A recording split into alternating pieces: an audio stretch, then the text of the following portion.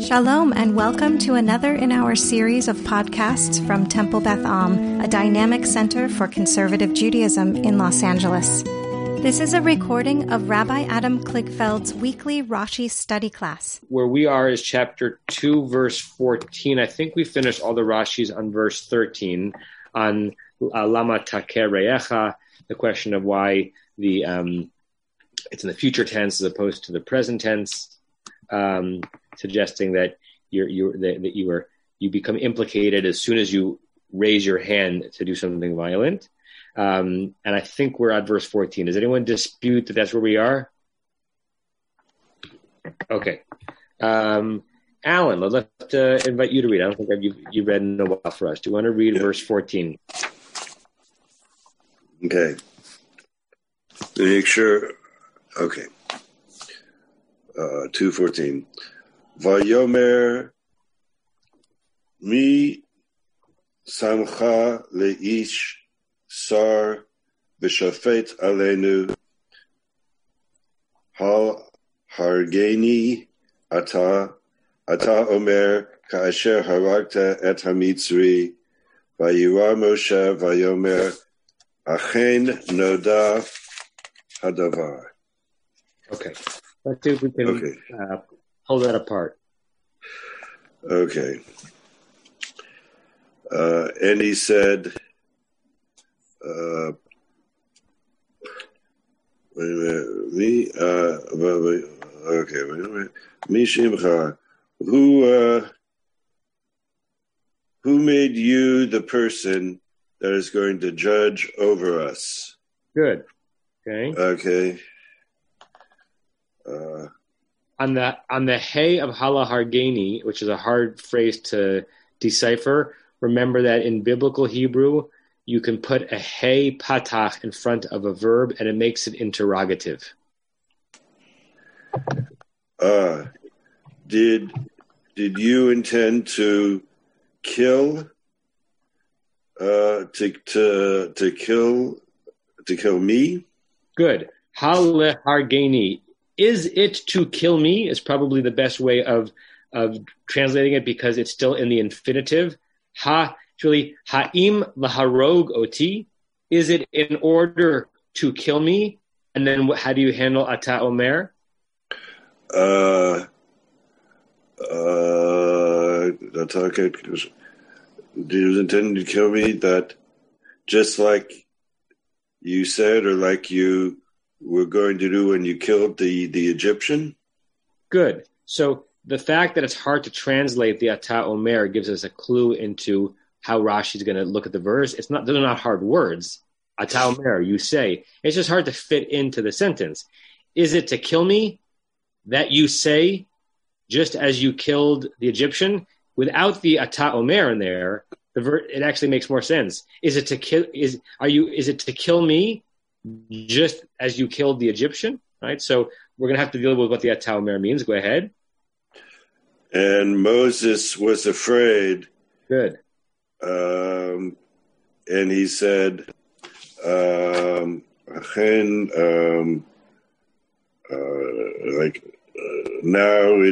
it's for sure. Now the thing is known. Good. Everything's done. It's spread out. Yeah. Good. The way Onkelos translates achen is bekushta. Kushta in Aramaic is truth, right? Like it's almost like verily. Verily, the thing is known. Okay. So if you put it all together, and then I'm going to ask you to think about the questions you would ask in the verse. But if we put it all together, he said, "Who has placed you, Lasim? Who has placed you as man and judge and minister and judge upon us? Is it to kill me that you say as you killed the Egyptian?" And Moses was afraid, and he said, "Verily, the thing is known." Okay, so now all the words make sense. We basically have a sense of what's going on. Before we look at Rashi, let's do what we sometimes do. What questions would you ask on this verse? Which part of this verse, Omer Darsheni, right, says, drash me out? Marshall. I don't know what the word ish means. What's he even doing there? And I don't know what the word hadavar means. What are they referring to? Good. So if we just like amplify that question, as we've discussed now for weeks, ish is a light word. There's like as Buber would say, a light word in this scene because we keep seeing the word ish appear. But why is the word ish needed in the phrase? Because if the person is saying to Moshe, are you here as a judge over me? Then we don't need, are you here as a man, judge over me? So why does ish reappear in the verse? Good. And again, at this point, I'm looking for questions, not answers. Andrew? Sar v'shofet is interesting to me because it seems to imply two different things. What does it mean to be a ruler and a judge? Good. So the thing that's being thrown back at Moshe, the three things that Moshe is being named as doing, ish, sar, and shofet, are they each different accusations or things being thrown at Moshe? Sar is some language, I guess in modern Hebrew it's a minister, but here it's more like an authority figure. In some way, in some early Hebrew, it's actually prince or princess, like the word sarah comes from princess, right? So what's the difference between the two? What's really being said by the person speaking to Moshe? And I would add, as we're looking at questions, who's speaking? We have a Vayomer, but we don't have the subject named. The best we can do is look back to the antecedent, and maybe it's the person that Moshe was speaking to. The person Moshe was speaking to was just known as the Rasha. Is it like the obviously identified evil one amongst them? So is he the one speaking back to Moshe? There were two people in the scene. Okay, Vered.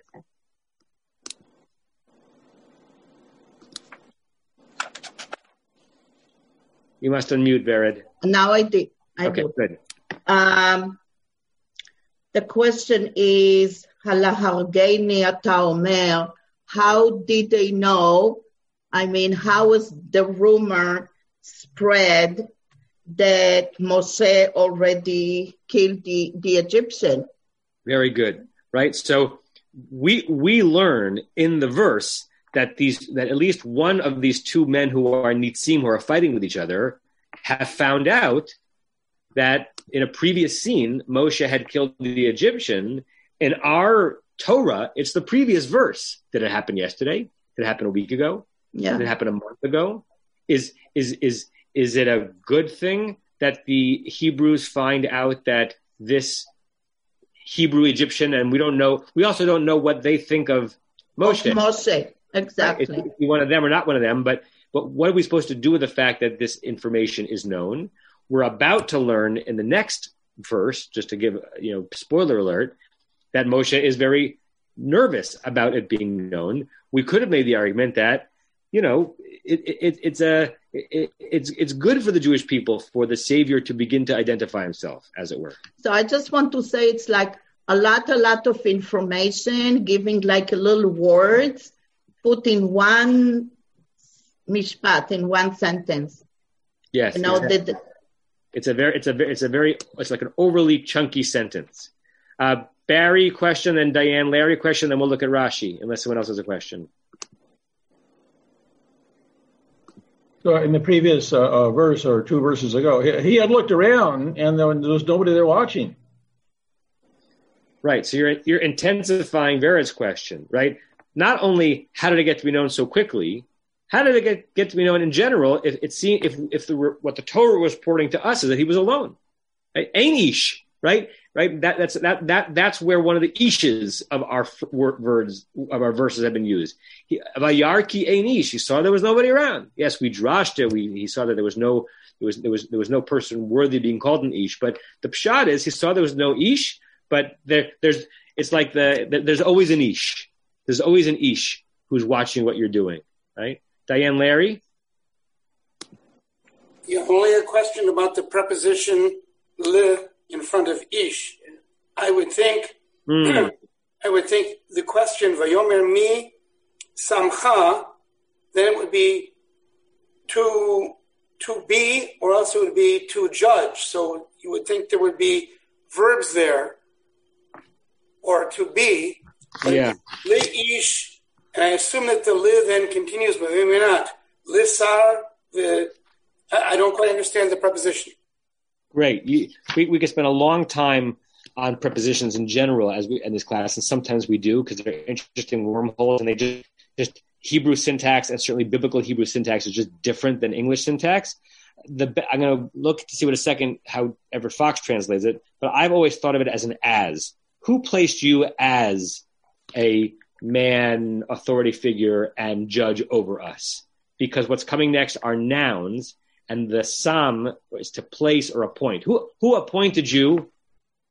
Maybe in English we would take out the as, say who appointed you judge and jury, but it's like who appointed you as judge and jury. In biblical Hebrew, wouldn't we normally use ke? Sure, but we know that the biblical prepositions are pluripotent, like cells that have not yet differentiated, right? Everett Fox writes, he said, who made you prince and judge over us? This is actually very interesting, Everett Fox, because he not only elides the preposition, he takes out ish. Unless I'm reading it wrong, Everett Fox just does not translate ish in the sentence. Who made you prince and judge over us? Do you mean to kill me? That's the Halargeni. As you killed the Egyptian. He also turns the Ata Omer of the Halargeni Ata Omer as do you mean, right? Do you mean to kill me? Which is different than Omer. Moshe became afraid and said, surely the matter is known. Now this makes me curious about some of the other translations we have. I want to hear some of the translations and see if what they do with the preposition of le. Do they have all three nouns in the phrase, both ish and sar and shofet, and how the ata omer is rendered? So you're going to like Alter does all that. Okay, let's hear it. And he said, who set you as a man, prince, and judge over us? Is it to kill me that you mean as you kill the Egyptians? And Moses was afraid, and he thought, surely the thing has become known. Good. So the you mean is similar between Alter and Everett Fox. It's a fair rendering of Ata Omer, but it's not a literal translating. But Alter gives the preposition and puts all three. Did anyone have the Eitz Chaim in front of them? I want to see how JPS translates it. Thank you, Tova. Intend. Intend is his use of Omer. Great. These different translations that either exclude the Ata Omer or turn it into an intend or a mean, kind of in relief, and like a bas relief, makes Rashi's comment that we're about to read yet more interesting. Anyone have the Eitz Chaim in front of them? Usually someone has that. I have the JPS Hebrew English Tanakh. Okay, so, by the way, welcome, Robert, and I want to pause. We've met Robert on previous classes. He's a dear family friend from Connecticut, and it's my first time visually seeing you since I learned the sad news of your father, Thank you. Who was a significant part of my childhood at Congregation Or Shalom, and a part of my visual landscape as a young Jewish boy. And I can picture where they would sit in shul. And I haven't seen him, obviously, in decades, but I was sad to hear that the world had lost him. He's a Chro Baruch, Robert. Thank you. Are you still in Shiva? I'm not in Shiva anymore. Shiva ended on Monday. Well, please. But I figured Torah study is appropriate anyway. Yes, and please extend my condolences to your mother.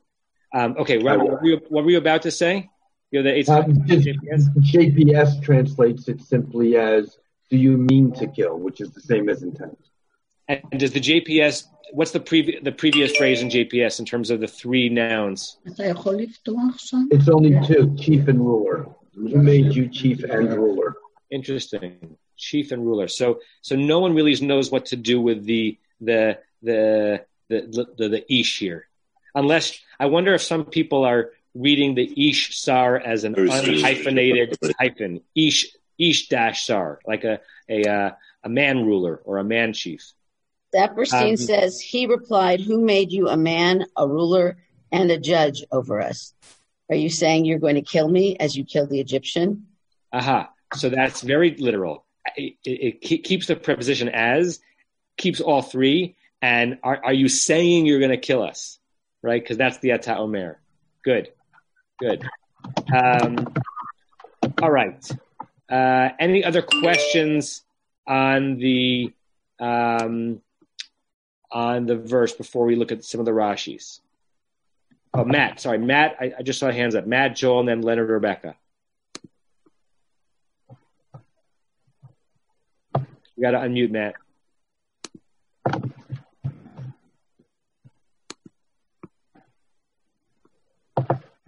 Unmute. Yes. Okay.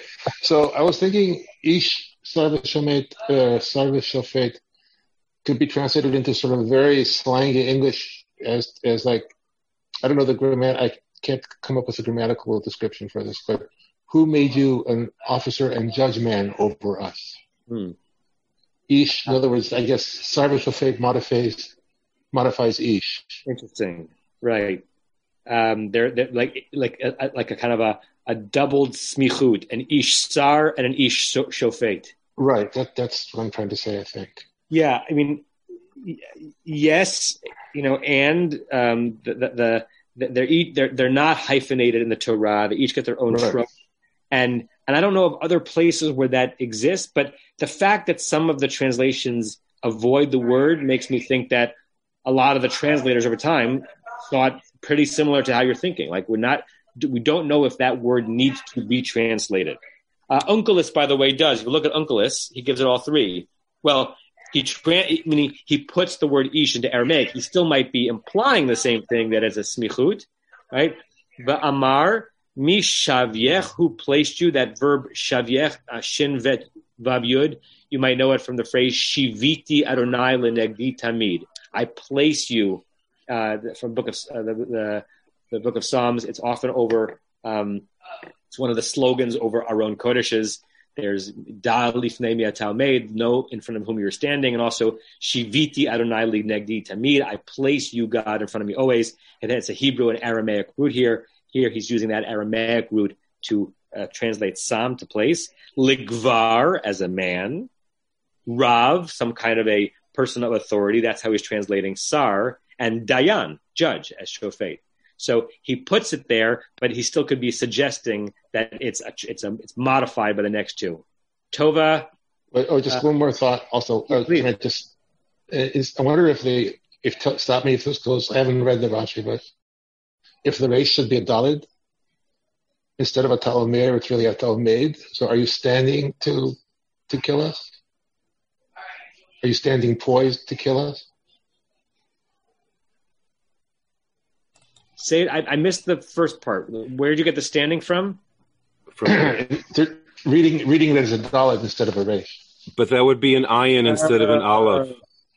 Oh, stupid. All right. Well, that happens too. Right. But that's stretching this. Listen, it wouldn't surprise me if somewhere in the midrashic world there's a play on that. That's not too far of a stretch for a midrash, but.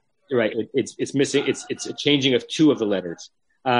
Just to read out loud what Robert put in the chat, the King James version. He said, "Who made thee a prince and a judge over us?" So the King James version also untranslates the ish. Intendest thou to kill me? That's like mean, as thou killedest the Egyptian. And Moses feared and said, "Surely this thing is known."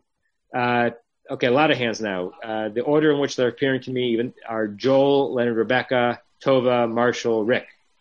I know that in modern Hebrew, amor means like supposed to. I don't know if Leonard can look in his dictionary. As to my modern dictionary says one of the definitions of amar is to intend, but my biblical dictionary doesn't say that.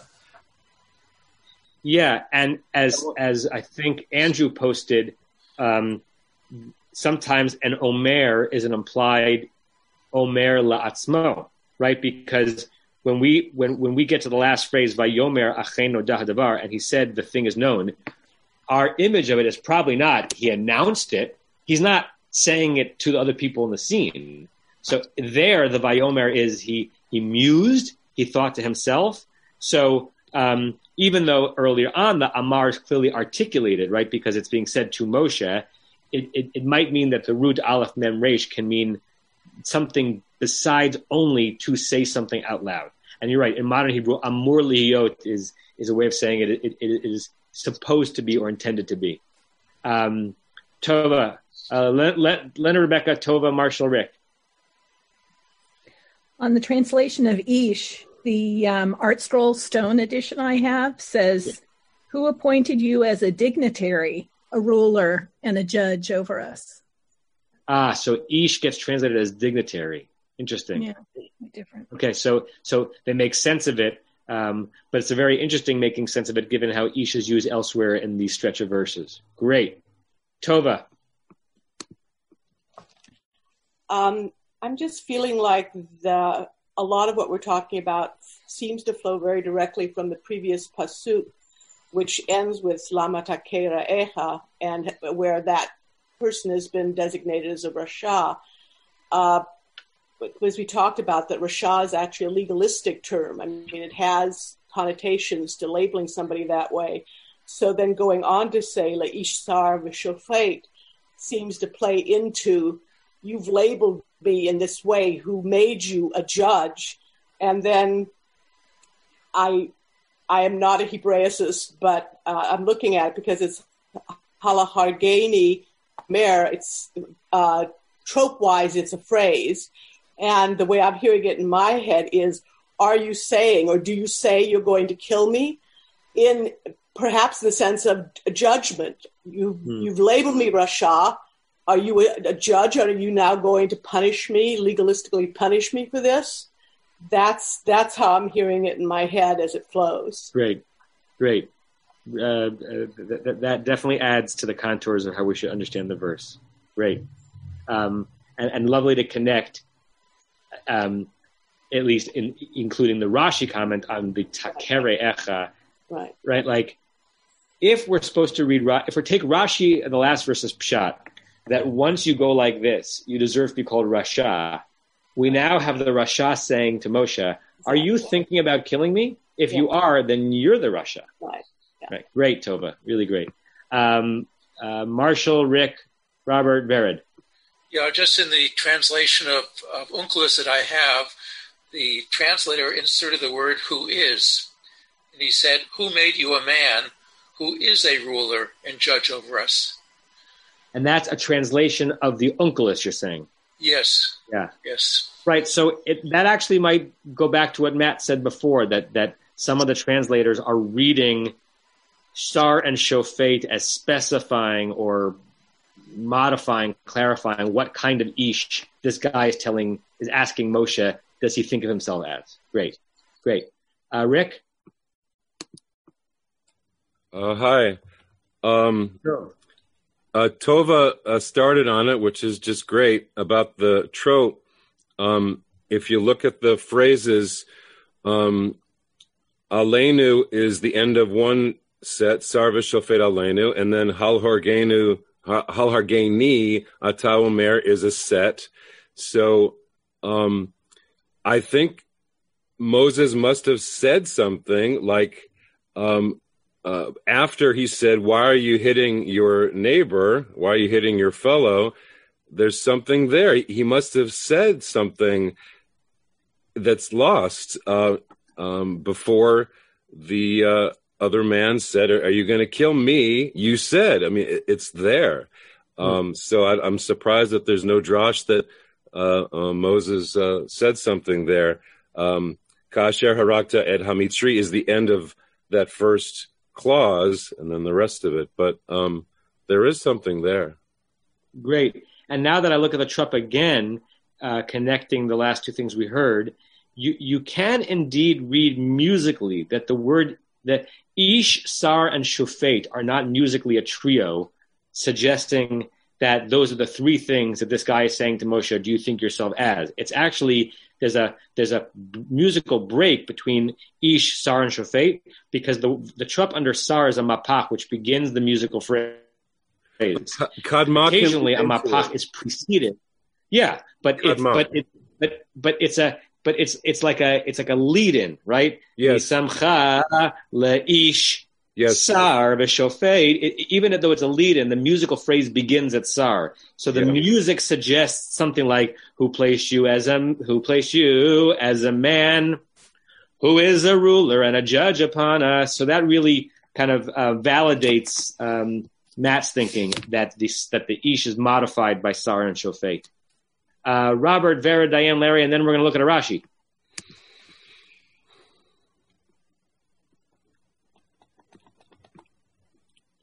You have to unmute Robert. Done. I was taught at a young age that the Amar, the Aleph Mem Resh, is more of thought process, as is illustrated at the very end of that pasuk, Vayomar Achenu Dahadavar, and he thought. Yes. And I'm wondering whether or not all of 14 and the end of 13 could be read as an internal conversation that Moshe has with himself. And so it would read, and by the way, Hasheni, the second day, the next day, as opposed to Bayom Sheni, another day, he went out the next day, sees these two people fighting, and he thinks to himself, let me just get to where I am. He thinks to himself, why is this person thinking out to himself, not out loud, but I would say, this person, why are you doing that? And then he continues to have this internal dialogue, which ends with his having a realization, not because of what others have said, but because of what he thought. It really very interesting. Sometimes this Amirah is actually an articulation, but if you just look at some of the commentaries on the page, if you're in our version, they're thinking through the same questions. So in the Saadia Gaon, Rasag, top right on our page, on the Ata Omer, in the voice of the Rasha saying to Moshe, he reads it as Ata Rotzeh, right? Not are you saying you want to kill me, but do you want to kill me, right? That goes to this notion of Amar as a expression of will or intention. And then if you look at Ibn Ezra, either the long one or the short one, bottom left, Halahargeni Ata Omer, is it to kill me that you are saying bilibcha, in your heart, right? Are you saying inside yourself, Moshe, that you're intending to kill me, right? Which makes sense of the Amirah not as a sentence that you're saying out loud, but an internal thought process. Right? Now we ought not read every Amirah that way, but it's certainly that some of these in this sentences can be. Okay, two more hands we're going to listen to, and then it's almost 9. We haven't looked at a Rashi yet. Vered and then Diane Larry. My comment is about, well, first of all, I totally agree with Robert. And when we will continue reading the Pasuk and Rashi, I totally, read it the same way, that it's kind of things he was thinking to himself. But what I want to say is about the word ish. So there are 3 words here. There's ish, and there is sar and a shofet. And ish is related to age, in the sense of, was Moshe when he was there? Was he a young man? Was he there as a prince? And so maybe he wasn't a man in the sense of age. Maybe he was just younger than a man age-wise. And they would look at him and you say, who are you? You are just a young man, and you are you a judge? Who are you to tell us what to do? Good. So before I listen to Larry and Diane, if you look at Chizkuni on our page, if you're in our book, which is the 4th one down on the right, he says something very similar to Vered. Mi samcha la'ish, who placed you as a man? Adayin lo bata lechlal anashim. You're not even yet in the category of men. And then there's an implied in Chizkuni, and yet, atam avakesh liyot sar v'shofet, and yet you're not even a man.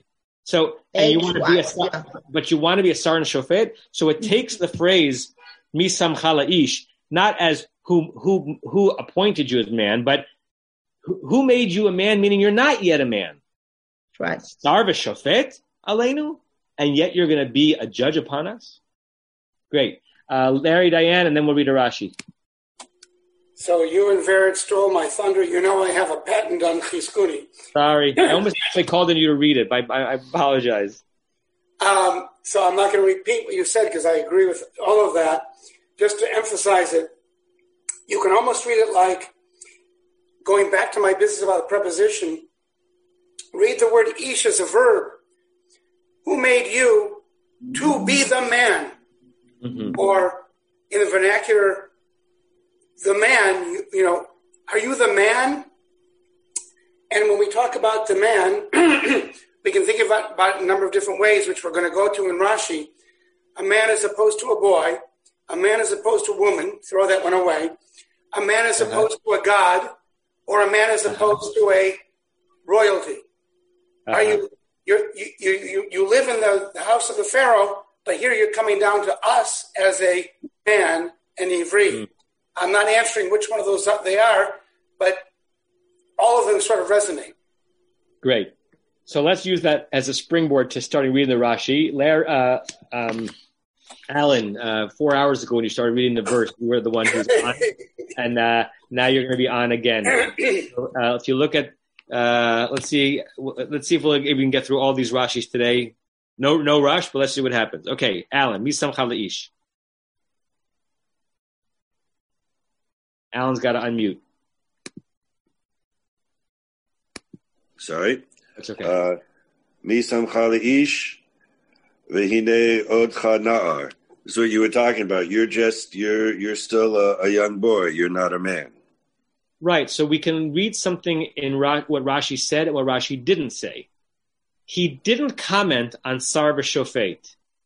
He does comment on Ish, which seems to say that in few words, he might be reading it similar to Chizkuni is going to read it a few centuries later. Like the Misamcha Leish is its own phrase.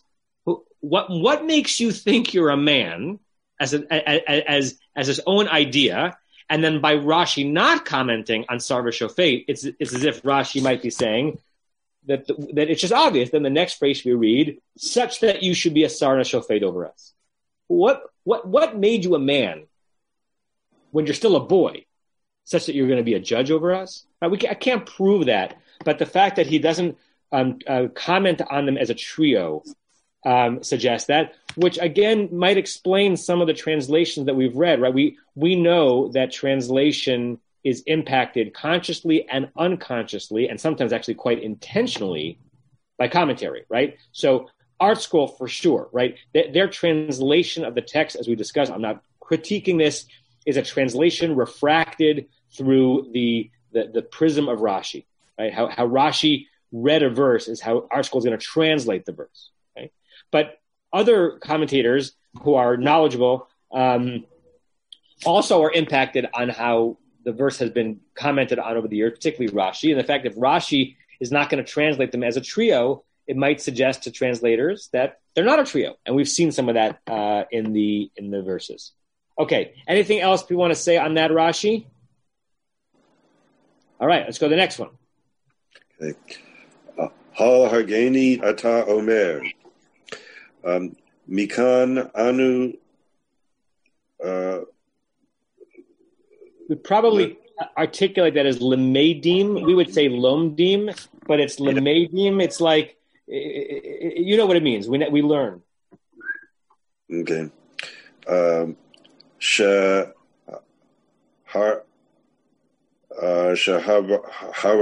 b'shem hamifurash.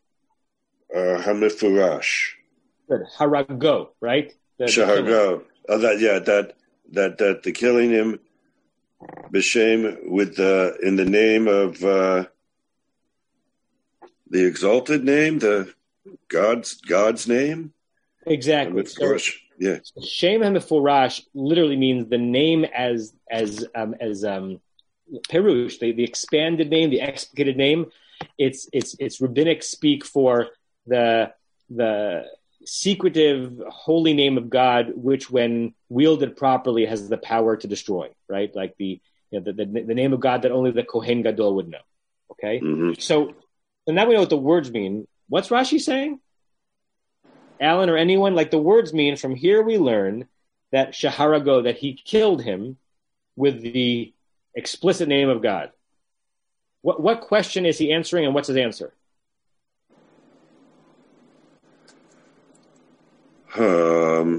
Open question to anyone.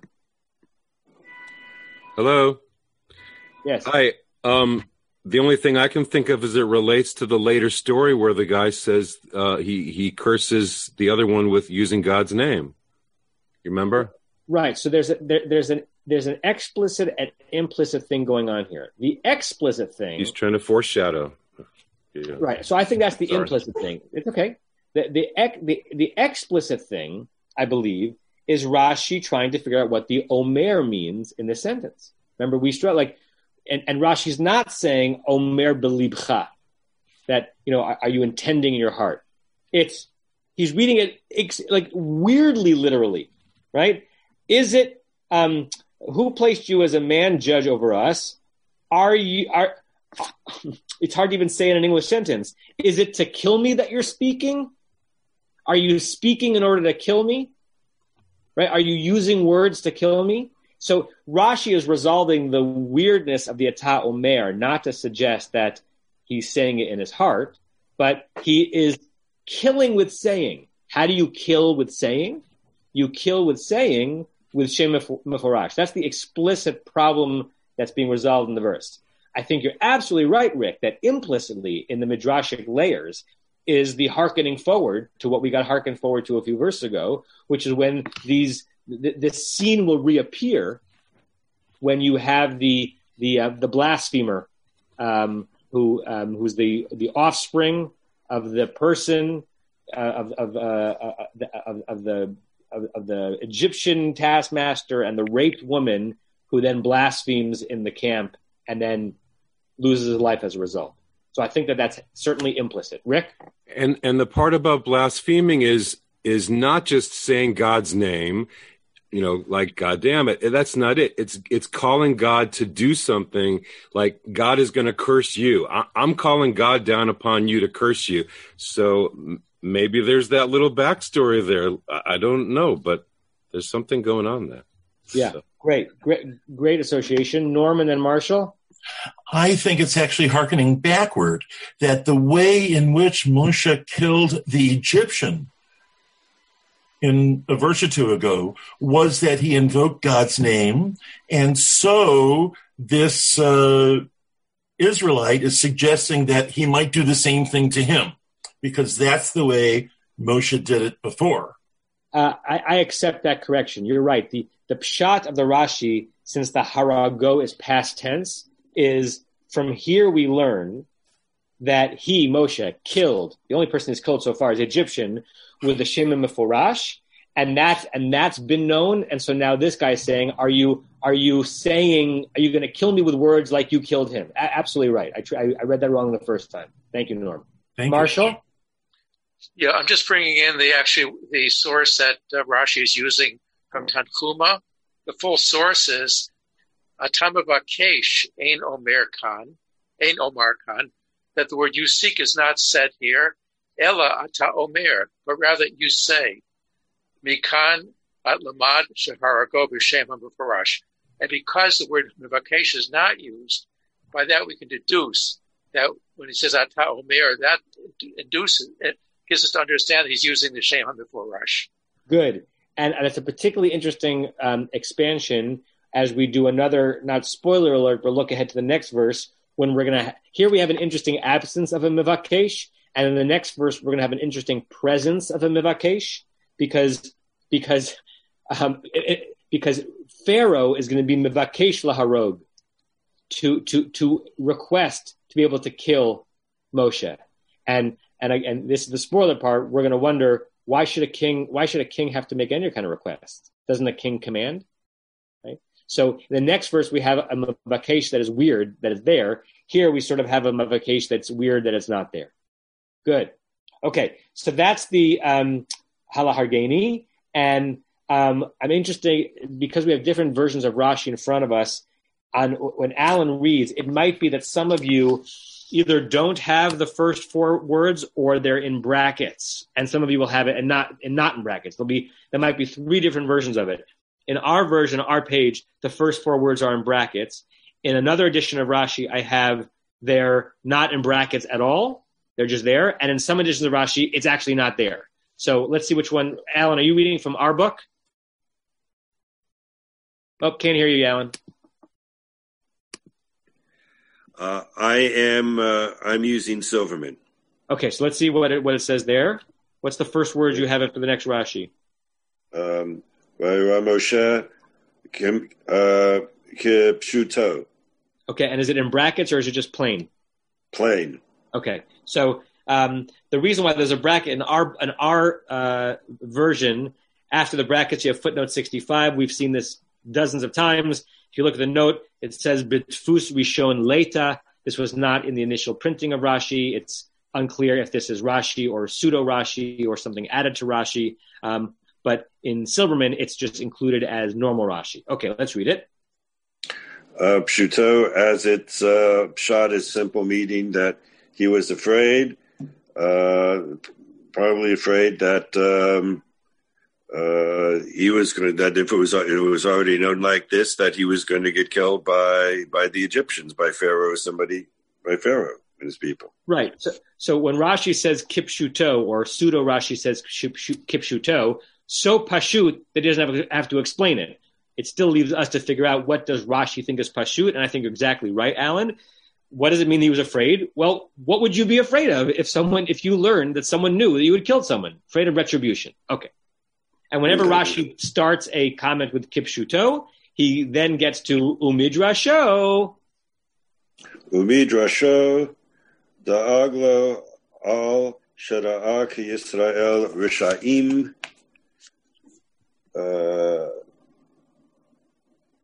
Dilatorin. Okay, before you chart translate, I want to share a screen with you, show you what Jastrow says about this interesting word. Okay, so if you see where my cursor is, it's a really interesting word. I assume it's from the Greek, although I don't know any English cognates. Delator or dilator, and he puts it in English, delator, an informer, a sycophant. And he gives us several places where it appears. Anyone know of an English word that stems from that? I couldn't think of one. Couldn't think of any way in which that has made it into our language. But that's what that word means. It's clearly from the Greek. It doesn't look Latin to me. And it's an informer or a sycophant, probably in this context understood as an informer. So see if you can translate that. So what if the pshat is he was afraid that his deed would be found out? What's the midrash? Da'aglo.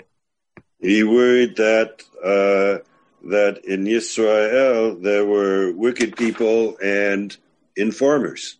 Okay. By the way, Tova, very possible. Deleterious.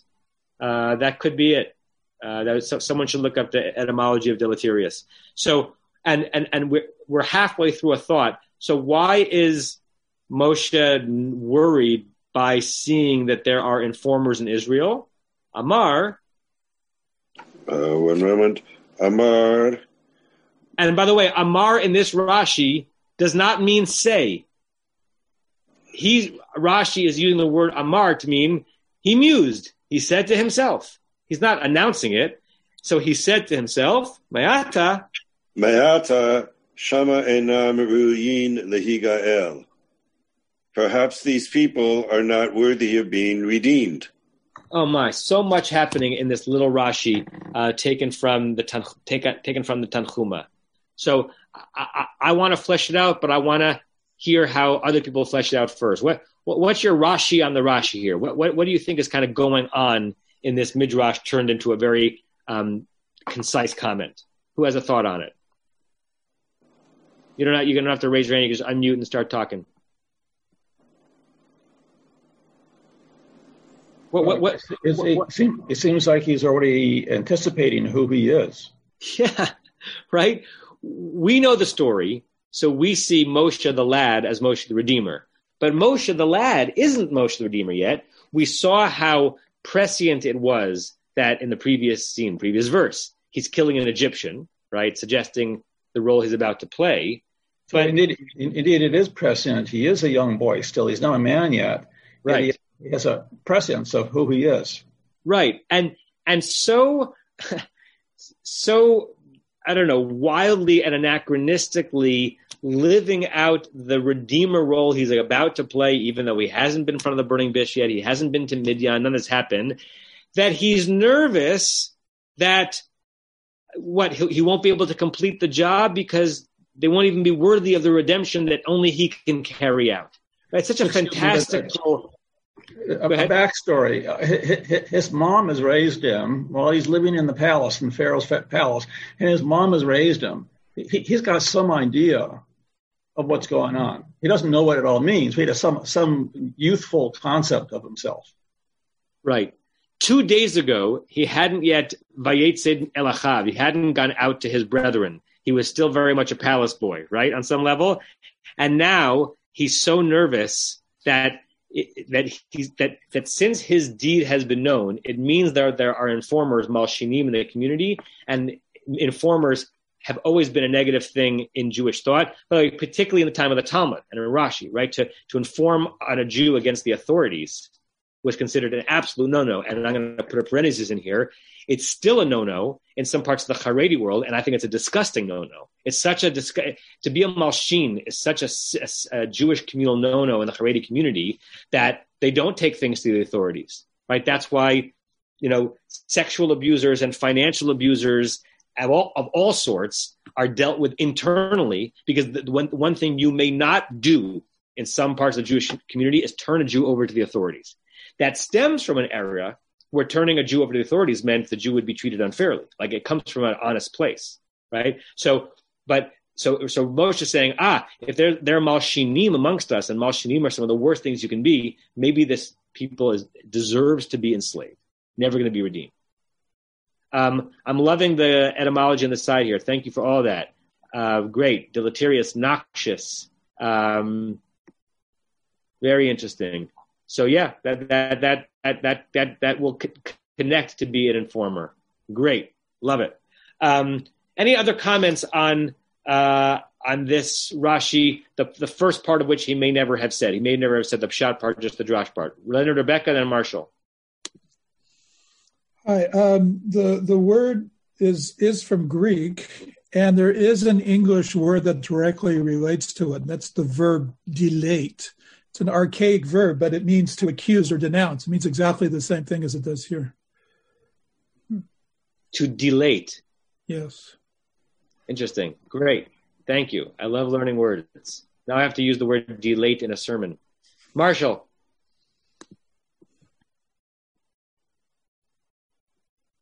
You're still muted, Marshall. Joel, that's a new Scrabble name. Scrabble word. Sorry. Yeah. The question is, why was Moses afraid? Maybe because it doesn't say that he was afraid because he was afraid someone was going to injure him. But he has another reason. That maybe people will not be redeemed, and as someone suggested, he would not be able to carry out his, call it a preordained mission. But remember, later he flees. Right. He's about to flee. He doesn't yet have the mission that he's now afraid he's not going to be able to fulfill. That's going to happen in a few verses. I think what you were implying is that this is a kind of a praising of Moshe, that it's not that he was afraid for his own life, which is the natural thing to be afraid for. He was afraid for the people. He was afraid that the people are just not good enough. Diane, Larry, and then Tova. I may have missed it while I was putting in that etymology. You mentioned the 12th blessing in the Shemona Esrei, the Mashinim. And I don't know. I didn't mention it explicitly, but yes. So, but where do you actually see the reference to the word Mashinim or Malshinim? Only that for some reason Rashi uses the word delatorin, right? But a delator is an informer, and another Hebrew word for informer is malshin. But you're right, Rashi doesn't use the word. He could have used the word Malshin, but he doesn't. Yeah. It was just a digression to remind people that we have to use that word. Which word? The Malshinim. I mean, most of us read that paragraph and don't think much about it, or even think about the history of it having been added to the Amidah. Right. It's the word that makes the phrase the Shmona Esrei a lie, because it's the 19th blessing that was added on because it was such a scourge in the Jewish community. I think that in one of my, I have a couple of books that basically are Hebrew elucidations of Rashi's commentary, and one of them, the translation of Dilator to the Hebrew reader who doesn't know Talmudic Hebrew is Malshin. I think that's why that got into my head. Tova. I'm puzzling a little over the Pshat interpretation of that he was afraid of Pharaoh, because why would he be?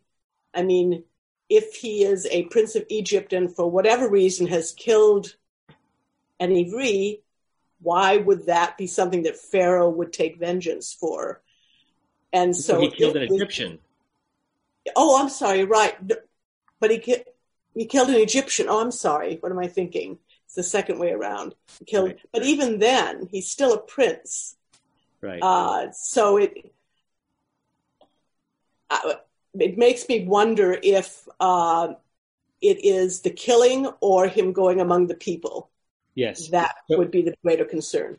What you're saying, Tova, which I embrace, is that the engine or the anchor of the drash, reading Vayira as something more than just he was afraid for his life, has some merit, because you can make the argument that, he's got diplomatic immunity or something, right? Good.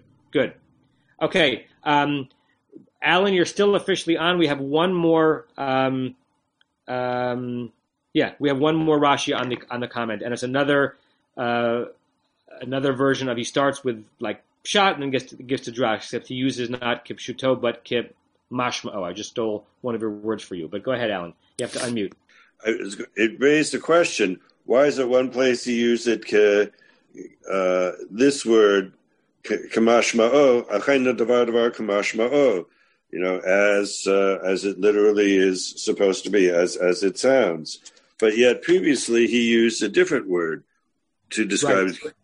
So that, by the way, is in Rashi does occasionally use the word kipshuto, but the fact that in this same verse he very clearly uses kamashma'o is why some people believe that the previous four words, kipshuto midrasho de'aglo, which was not in the first printing, may not be original to Rashi, because it doesn't make sense that on the same comment he would use kipshuto in one line and kimashma'o in the next line. It might be that over thousands of comments, sometimes he uses one word, sometimes the other. But when he's doing the exact same form, right, the pshat is this, the midrash is this, in one comment after another, it would make sense that he would use the same language. So it adds testimony to the idea that those four words were probably not original to Rashi. Okay. Go ahead. Okay. Umidrasho, nodali hadavar shayiti toma alav. Tama means to wonder or to be surprised about or curious about. Okay, so in Midrasho, it's curious about what it's nodali hadavar, that this thing is known, that I'd always been puzzled about. This solves something that I've always been puzzled about. Machat u Yisrael mikol shiv'im umot liot nedavim ba'avodat parach. Why is it that in what did Israel sin from all the 70 nations to go and suffer this onerous work in Egypt as slaves? Adding that. But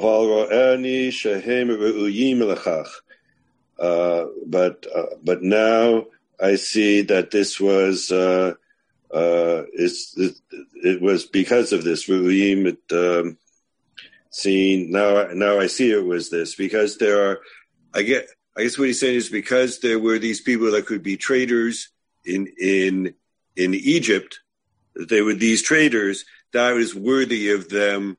It's greater than the sins of the other 70 nations that they should be suffering in Egypt like this. Yeah.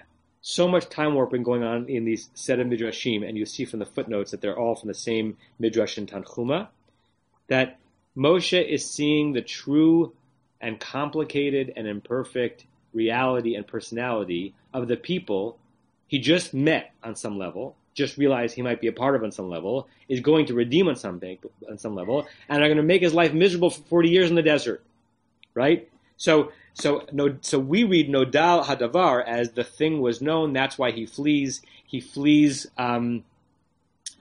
because he's afraid for his life. Remember what Tova said about how maybe he ought not to have been afraid for his life. The Midrash says what the thing that was known that he's saying is not that he had committed this, that he had killed the guy, but Nodali, it's known to me. Now I get it. Now I get why these people are enslaved. They might indeed be a nation worthy of enslavement because of how they treat one another, right? And so then we might read Vayivrach in the next verse, when he flees, to be not the Mosaic Vayivrach and he flees that we think of, that he fled for his life. Who else flees in a Haftorah we're going to read in a few weeks? Vayivrach Tarshisha, Jonah. Jonah flees, right? And what does he flee? He flees the responsibility to be a prophet because he doesn't want the burden, right? That scene in Jonah might be lightly evocative of this scene. And the Midrash is saying out that maybe what Moshe is fleeing here is not for his own life. He's fleeing having anything to do with his people. He goes to Midian because maybe he heard in the back of his mind that he's going to be a redeemer of this people. They might not ever be worthy of redemption because of these sins, and maybe they should be enslaved, right? So it's really pre-complicating Moshe's relationship. Rashi is pre-complicating Moshe's relationship with the people who, in the next scene, he's going to be listed as their redeemer and asked to do the job. And his first response when asked to the job is, I don't want it. So it really gives a wonderful thick pretext to Moshe's psychological, I know it's an anachronistic term, relationship with these people. Okay, Norm, let's see if there are final comments before we end the class. I think it's an unreasonable thing for Moshe to conclude that there are these informers because we have this situation where in the previous scene, he saved an Israelite. Chances are the other people were all not there because they had gone, and some of them went to inform his family that he was being killed and they should organize a burial party to go retrieve the body. And then, much to everybody's amazement, he shows up at home alive.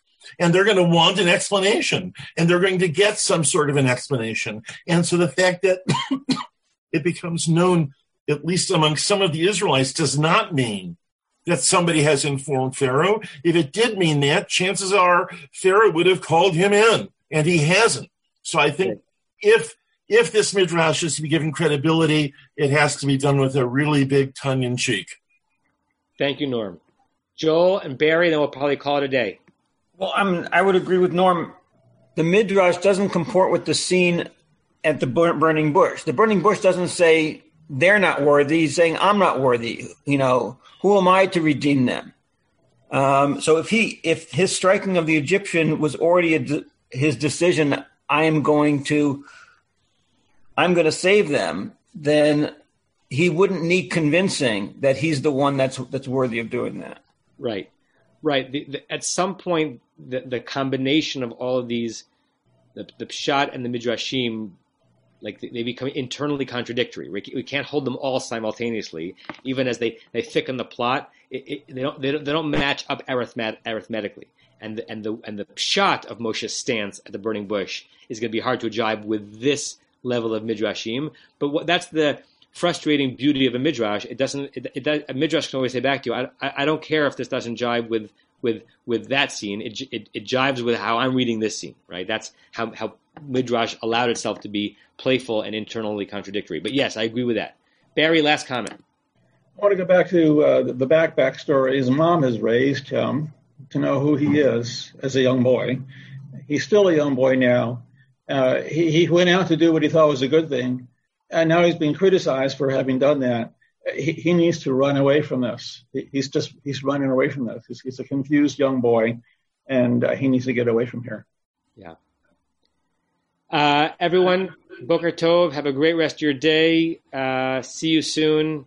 Thanks for all of your contributions to this class. It's really wonderful to study with you.